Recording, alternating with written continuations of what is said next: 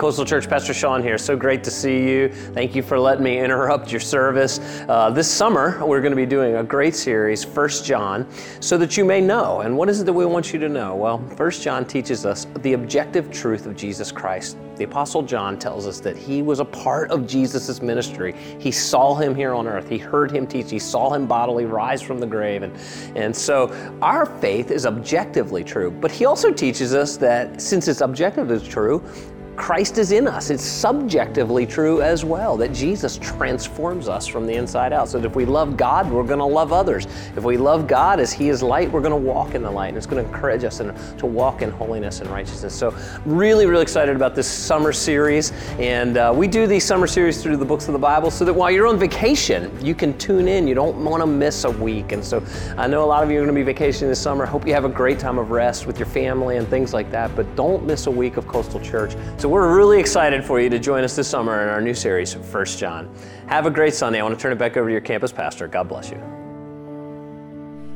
This is a really interesting book, and I want to begin by talking about experiences that we have, and I am sure that you have had, that you just have a difficult time letting them go. Maybe you don't want to let them go, right? In this case, that's what we're going to have with John. He has experiences that have continued to impact him throughout his life.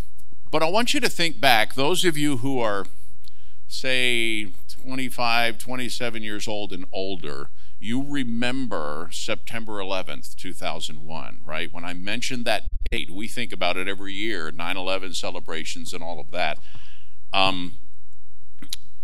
I'm not even going to ask how many, but I was around then. My kids were a good bit younger, and in fact, one of them called me from school. They were attending a Christian school. They called and said they think somebody bombed the World Trade Center. And of course, the TV went on and never went off for the rest of the day, and we watched in horror as all of that took place.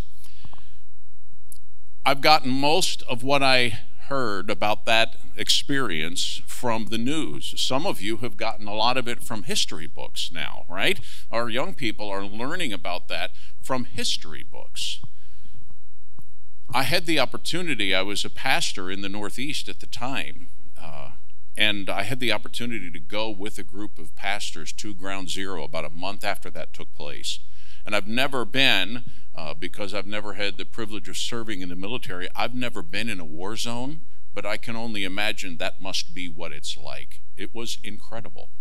It was powerful. There was, of course, a lot of work. They were still clearing rubble out. And twice during the time that we were there, everything stopped. Machines shut off. Everything quit. And we were like, what in the world? He said, they've found another body. And so they would stop, and everybody would line up in two lines. And they would put the body on the back of a fire truck, and the lights would go, no sirens, and it was eerily silent while they took that body and with great respect took it up out. It was an incredible experience that I will never forget. I have pictures of it, but they're burned in. I don't need to look. You have experiences like that, right? So when you're listening to someone talk about something, would you just as soon hear somebody tell you about what they read in a book or what they saw in their news feed or whatever? Or would you be happier to hear about it from somebody who was right there when it happened? I think the latter, right?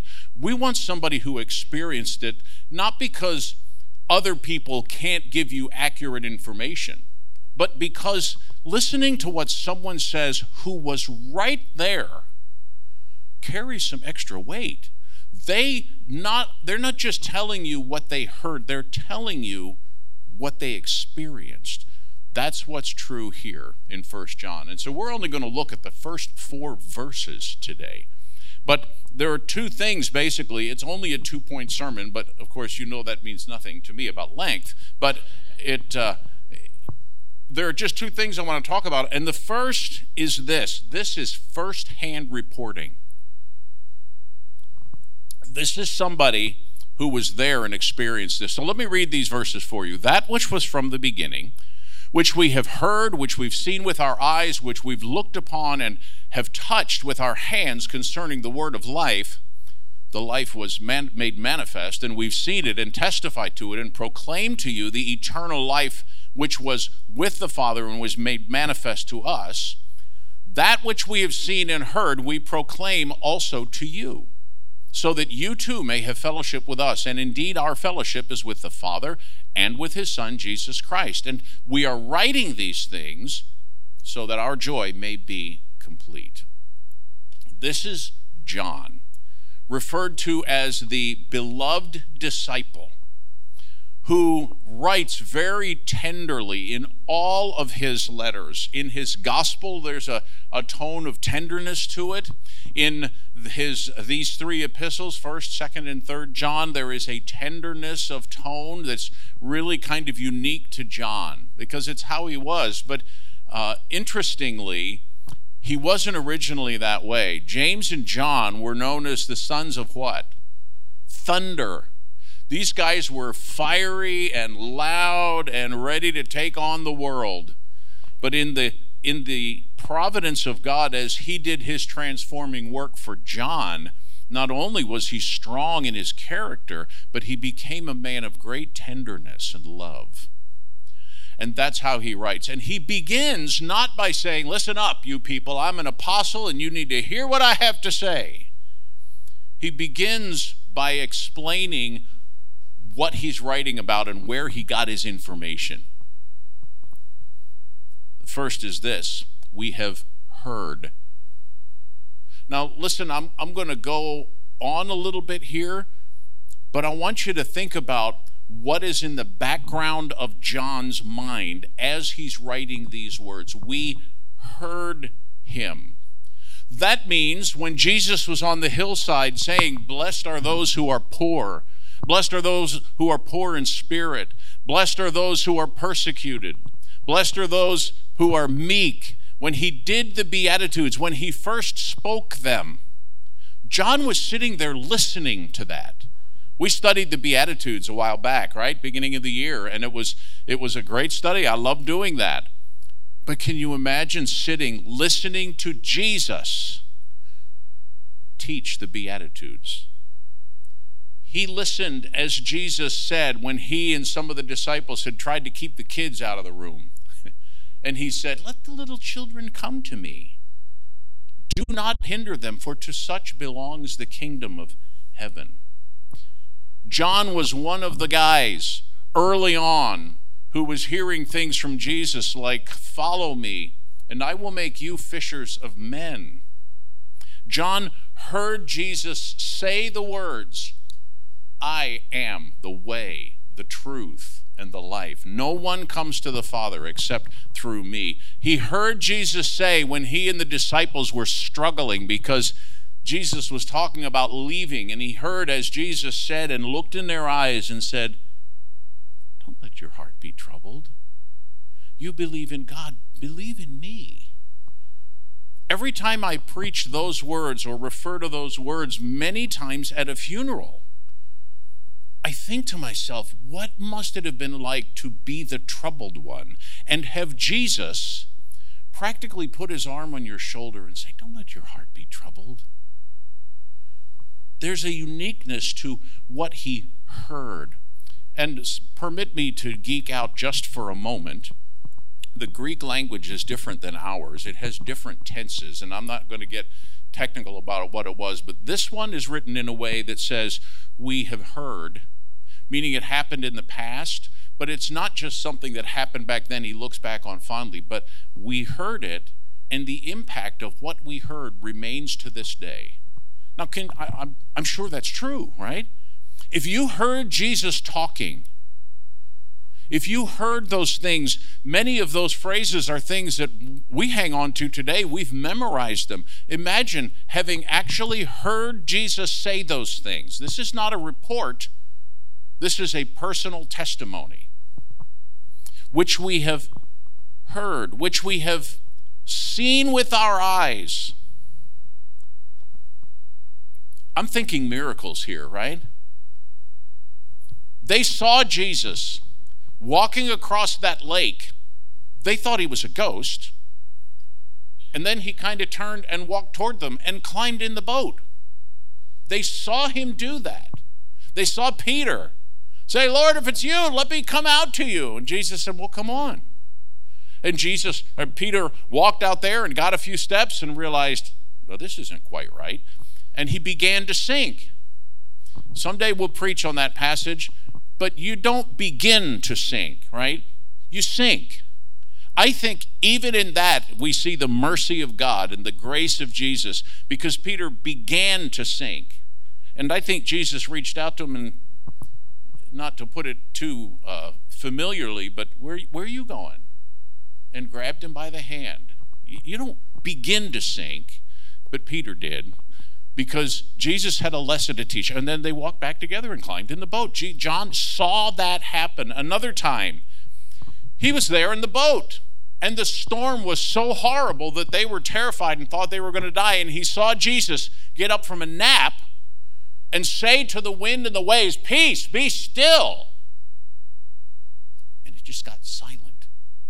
Those things, when you see things like that, they do not soon leave. And he writes it in the same way. We have seen them with our eyes. We actually saw these things happen. He was there on the Mount of Transfiguration when Moses and Elijah showed up, and Jesus and the three of them are having just a conversation.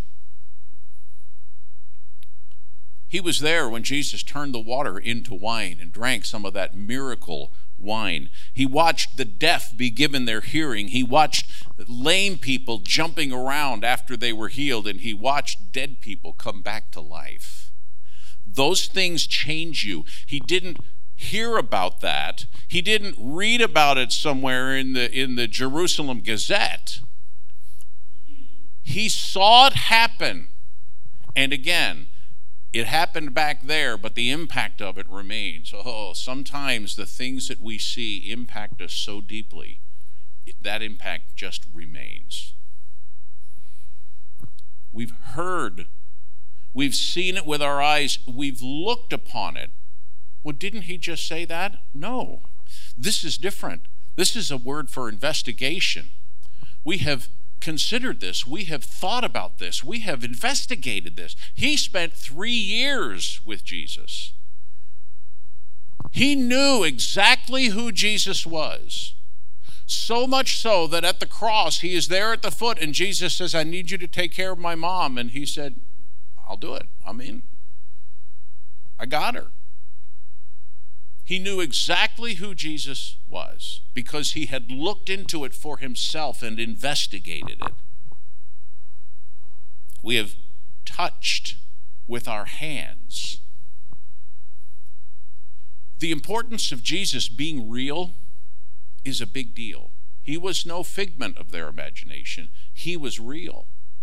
In Luke chapter 24, the only other place this actual word is used, Jesus is back and he's in the upper room with the disciples after the resurrection, and they're like really stunned because here's Jesus and they saw him die, and they knew that he had been raised from the dead. In fact, John and Peter ran there, right? John adds the little detail, the other disciple outran Peter. It's not a competition, Peter, but I did get there first. And all of a sudden, Jesus is in the room. And what does he say? He says, touch me and see, I have flesh and bones. Jesus actually literally came back to life. See my hands and feet, that it's I myself. Touch me and see. A spirit does not have flesh and bones, as you see I have. Jesus actually literally came back to life again. He was not a figment of their collective imagination. He was not somebody who seemed to come back. He didn't come back in a spiritual sense. Jesus came back to life again, actually physically was alive again after he died. That is really important. John says, I experienced all of that. I heard him talk. I saw what he did. I investigated it for myself.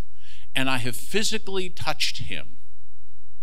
John's the one who, it says in his gospel that he records, that at the Last Supper, as Jesus is giving them the bad news that one of them is going to betray him, John leans back on his on his chest. You know, they're kind of leaning like this, right? Eating. They're laying down, reclining, and they're eating. And so Jesus is back here, and John leans back and says to him, "Who is it, Lord?" John was that close to Jesus. All of those things are here. That which we've heard and seen and looked on and touched with our hands. And then there's a parenthesis here. I think it's clear enough in the text that it's a parenthesis. There's a couple of hyphens in my translation, but verse 2 is a parenthesis, but it is a parenthesis that is so full of powerful information. Because John says, I'm writing concerning the word of life. Oh, man. That's the truth about Jesus. Pastor Sean said this book talks both objectively and subjectively. It lets us know that there are some actual facts that are true, and it helps us to understand why we can know just because we know. There's something inside of us that enables us to be aware, man, I am connected to the God of the universe through Jesus, that real person, and what he did. It's the truth about Jesus. First of all, that he is the word of life. Verse 2 says what? The life was made manifest, and we've seen it and testified to it and proclaimed to you the eternal life which was with the Father and was manifest to us. He is the word of life. Jesus brings life. John chapter 1, verse 4, in him was life, and the life was the light of men. John chapter 1, man, I wish I had the time to go and spend a little while in there. That is so powerful. If you want to know who Jesus was, read John chapter 1. We're going to touch on it a couple of times here this morning, but he is the life. John chapter 11, when Jesus called Lazarus out of the tomb, and everybody's astonished appropriately. And just before that happens, Jesus said, don't worry, your brother will rise again. And Martha, the practical one in the group, says, I know he'll rise again in the last day. She was theologically accurate. And he said, Martha, I am the resurrection and the life. I am the life. And if you've been around the family for any length of time at all, you've been familiar with John 14 and verse 6, right? I'm the way, the truth, and the life. No one comes to the Father but by me. So I got to stop there for a minute, because not to be too simplistic, but the opposite of life is death, right? The Bible says, for the wages of sin is death. Now, I would ask, is there anybody here that's not a sinner? But I'd be afraid somebody would put their hand up, and then that would be really embarrassing for you, because the Bible says we all are. Now, we would like to think we're not. We would like to think that perhaps we're at least not as bad a sinner as so-and-so, right? But we have all fallen short of the glory of God, according to Romans chapter 3. All of us deserves death. And in fact, spiritually, we are currently dead if we are not in Christ, because he is the life. So listen, in the event that you're here and you've never trusted in Jesus, I need you to know, I don't like being the bearer of bad news, but I'd rather tell you now than have you find out later. You are spiritually dead if you've never trusted in Jesus as your only hope of salvation. And the Bible says you are facing 2 more deaths if you are in that condition. If you're spiritually dead, you will physically die, as we all will. But then you'll experience the second death, because if you die physically while you are dead spiritually, you will experience the second death and be separated from God forever. That's a horrible situation to be in. But Jesus is the word of life. He brings life. And so I get to be spiritually alive. You he has made alive who were dead in your trespasses and sins, Paul tells the Ephesians. So I repent of my sin, because we all know we have at least some sin in our life. The longer we live, and especially the longer we live as a believer, the more we realize how big the quantity was. But we all admit we have at least some. So we turn from that. We repent of our sin, and we believe in the gospel that Jesus, God come in the flesh, which we're going to talk about in a minute. God come in the flesh, lived the perfect life you and I could never live, even if we start now. Died on the cross, paid the penalty for sin, literally, bodily, came back to life again. That's what we believe about Jesus, the truth about Jesus. So we repent of our sin, we believe in the gospel, we receive Christ. If you've never done that, please let today be that day. Because this book is written so that the apostles, so that those who have followed in the train of the apostles, those who are followers of Jesus, can have joy when other people join the family. So that the angels can celebrate. The Bible says the angels of God rejoice every time one person, one sinner, comes to faith in Christ. This book is written for that purpose. Jesus was the Word of life. Secondly, he is God the Son. He was with the Father. Now's when I have to go to John chapter 1, because I can't talk about this without looking at John 1:1. In the beginning was the Word.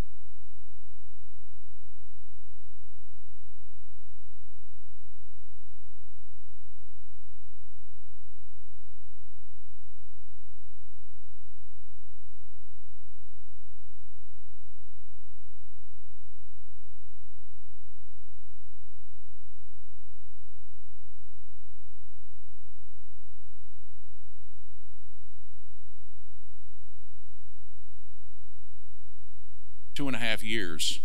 And so I can look at it. I offered one of them. They came to me one time, and I was really into the whole I know Greek thing, which I'm not anymore because I don't know it near as well as I could. But I happened to have my Greek New Testament, and I said, hey, would you show me that verse? And of course they couldn't, because they have no idea. They were reporting what somebody else said, unlike John is doing for us here. It doesn't mean he was a God. In fact, the exact same construction is used just a little while later in this book when it says God is light. No one would say God is one light among many. It means it is his nature. That's what it means here. The Word was God. It was his nature. Jesus is God the Son. And he was made manifest to us. That's revealing something, allowing us to see something that was already there that we hadn't previously seen. God came in the flesh. John chapter 1 and verse 14, right? God took on flesh. He became one of us. One translation says, he took on flesh and moved into the neighborhood. I love that. He became flesh and dwelt among us, lived among us, tabernacled here, and we've seen his glory. Glory as of the only Son from the Father, full of grace and truth. Jesus is God, and he came in the flesh. Philippians 2. I probably have it memorized in the King James Version because that's back when I memorized it. Who being in the form of God did not consider equality with God something to be grasped onto, but made himself of no reputation, and took upon himself the form of a servant, and was made in the likeness of men. He was already in the form of God. He is God, but he was made in our likeness. And being found in fashion as a man, he humbled himself. Now you got to think about that. Because for God to take on flesh and become one of us is already pretty big humbling, right? I mean, we think we're pretty hot stuff because we're like the top of the food chain. I think it was J. Vernon McGee many years ago said the way we need to think about that is the difference between us and ants. Like it's ant season, right? Are you starting to get a few here and there? Getting ready to spray the foundation, all that kind of stuff? Keep them out. Listen, have at the lawn, ants. Take it away. I don't even like mowing it. Eat away. It's all good. Just don't come in my house. I'd do almost anything to let them do that. But I wouldn't become an ant to communicate to ants. God became human. He was still God. He was fully God and fully human. No, I can't explain that. I know the Bible teaches it. He was made manifest to us. Colossians describes how that Jesus is the image so that we can see the invisible God. Hebrews 1 says he is the radiance of the glory of God, the exact imprint of his nature. Jesus is God the Son. Jesus was made manifest to us. That's all in that little parenthesis. So why is John writing this letter? The reason to write about it. One is fellowship. He wants us to have fellowship. Now, for those of us who come from various backgrounds, fellowship may mean different things. From the church background I came from, fellowship always included food. We called it a fellowship supper. And even if there wasn't much fellowship going on, there was at least some chicken. Somebody brought fried chicken. But I assure you, fellowship in the New Testament is far deeper than a casserole dish. Fellowship is when we jointly participate with each other in something that we share in common. Now, you can do that about a lot of things, right? You may enjoy boating, or you may enjoy hunting, or you may enjoy crafting, or you may enjoy whatever, and you get together with other people who enjoy that same thing, and you're really interested in it, and you do that together. You are, in one sense of the word, fellowshipping over that. But that's not what Paul's talking about. We know that, right? This is based on our mutual relationship with God. That which we've seen and heard we proclaim to you, so that you too may have fellowship with us. And indeed, our fellowship is with the Father and with his Son, Jesus Christ. So, there is this whole business of fellowship. When we think about joint participation in something we share in common, ours is sharing in the things of Christ. Ours is sharing in fellowship with God. Can you even imagine? We participate in what God is doing when we fellowship with God and with Jesus and with others who have followed after Christ. How do we do that? At the risk, again, of being simplistic and repetitious, we come to worship together in church, right? We pray together. We get together in a small group and interact and grow and build into each other's lives. We serve together. We expand our ministry, disciple people and send them and expand what God is doing. And we do all of those things, and that's how we can fellowship with each other. And you know what? Sometimes it just might include a meal too. That's okay.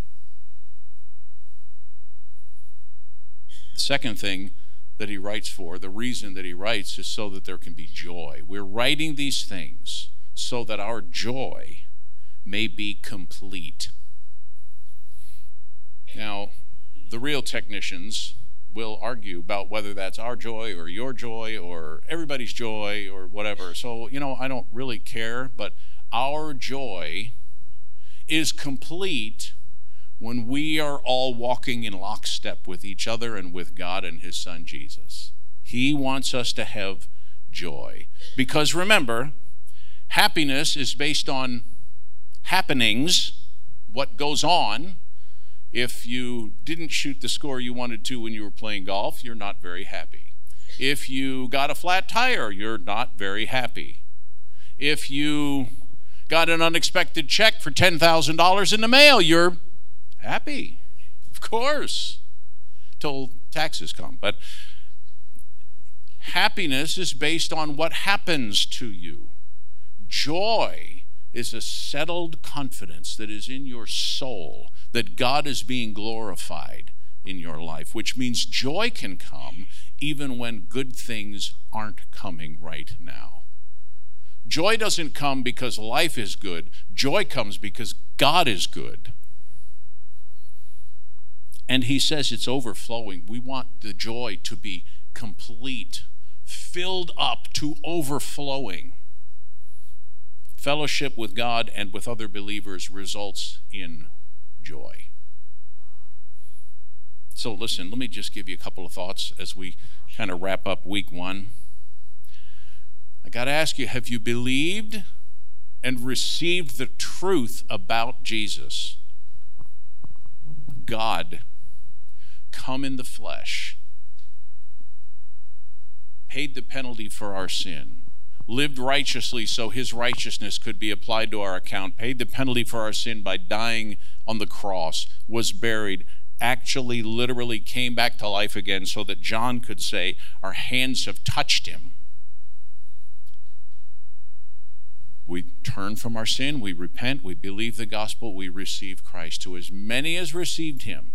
That's the part of John chapter 1 that I left out, right? That's all talking about how Jesus came, the life was the light of men. He came to his own, and they didn't receive him.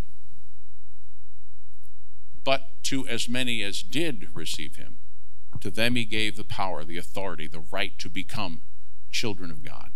So we repent of our sin, we believe the gospel, we receive Christ. If you've never done that, please, please, please believe the truth about Jesus. Let it begin with truth. Let it result in how you feel about it. Secondly, are you pursuing fellowship with him? Are you pursuing fellowship with God, with Jesus, with other believers? We are not meant to do this alone. The point, one of the reasons that he wrote 1 John, this first letter, is to say, listen, I want you to have joy. I want you to enjoy fellowship with one another. Are you pursuing that? How are you pursuing that? I agree with Pastor Sean. I totally agree, and I know this is his heart too. If you've got to be gone this summer, get some vacation time in, rest, relax a little bit.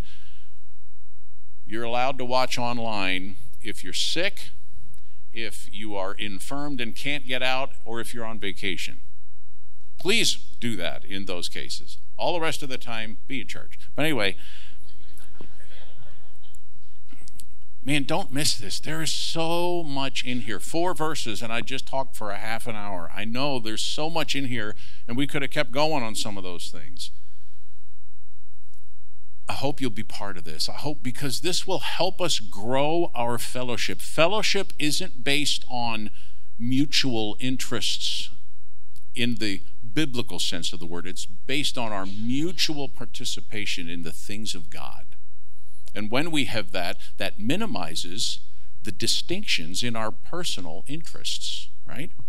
Because we have one thing that supersedes them all, and that's why we can come together. It's a wonderful, wonderful opportunity.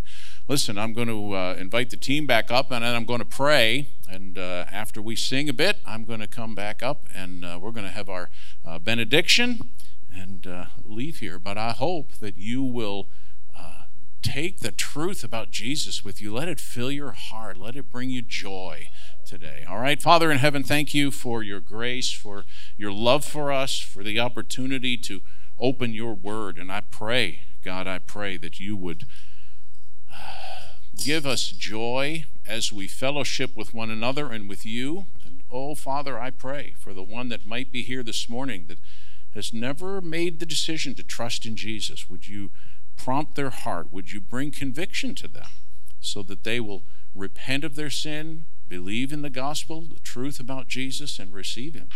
Lord, I pray that that would happen today, that we'd all leave here encouraged in our walk with you, for we ask in Christ's name.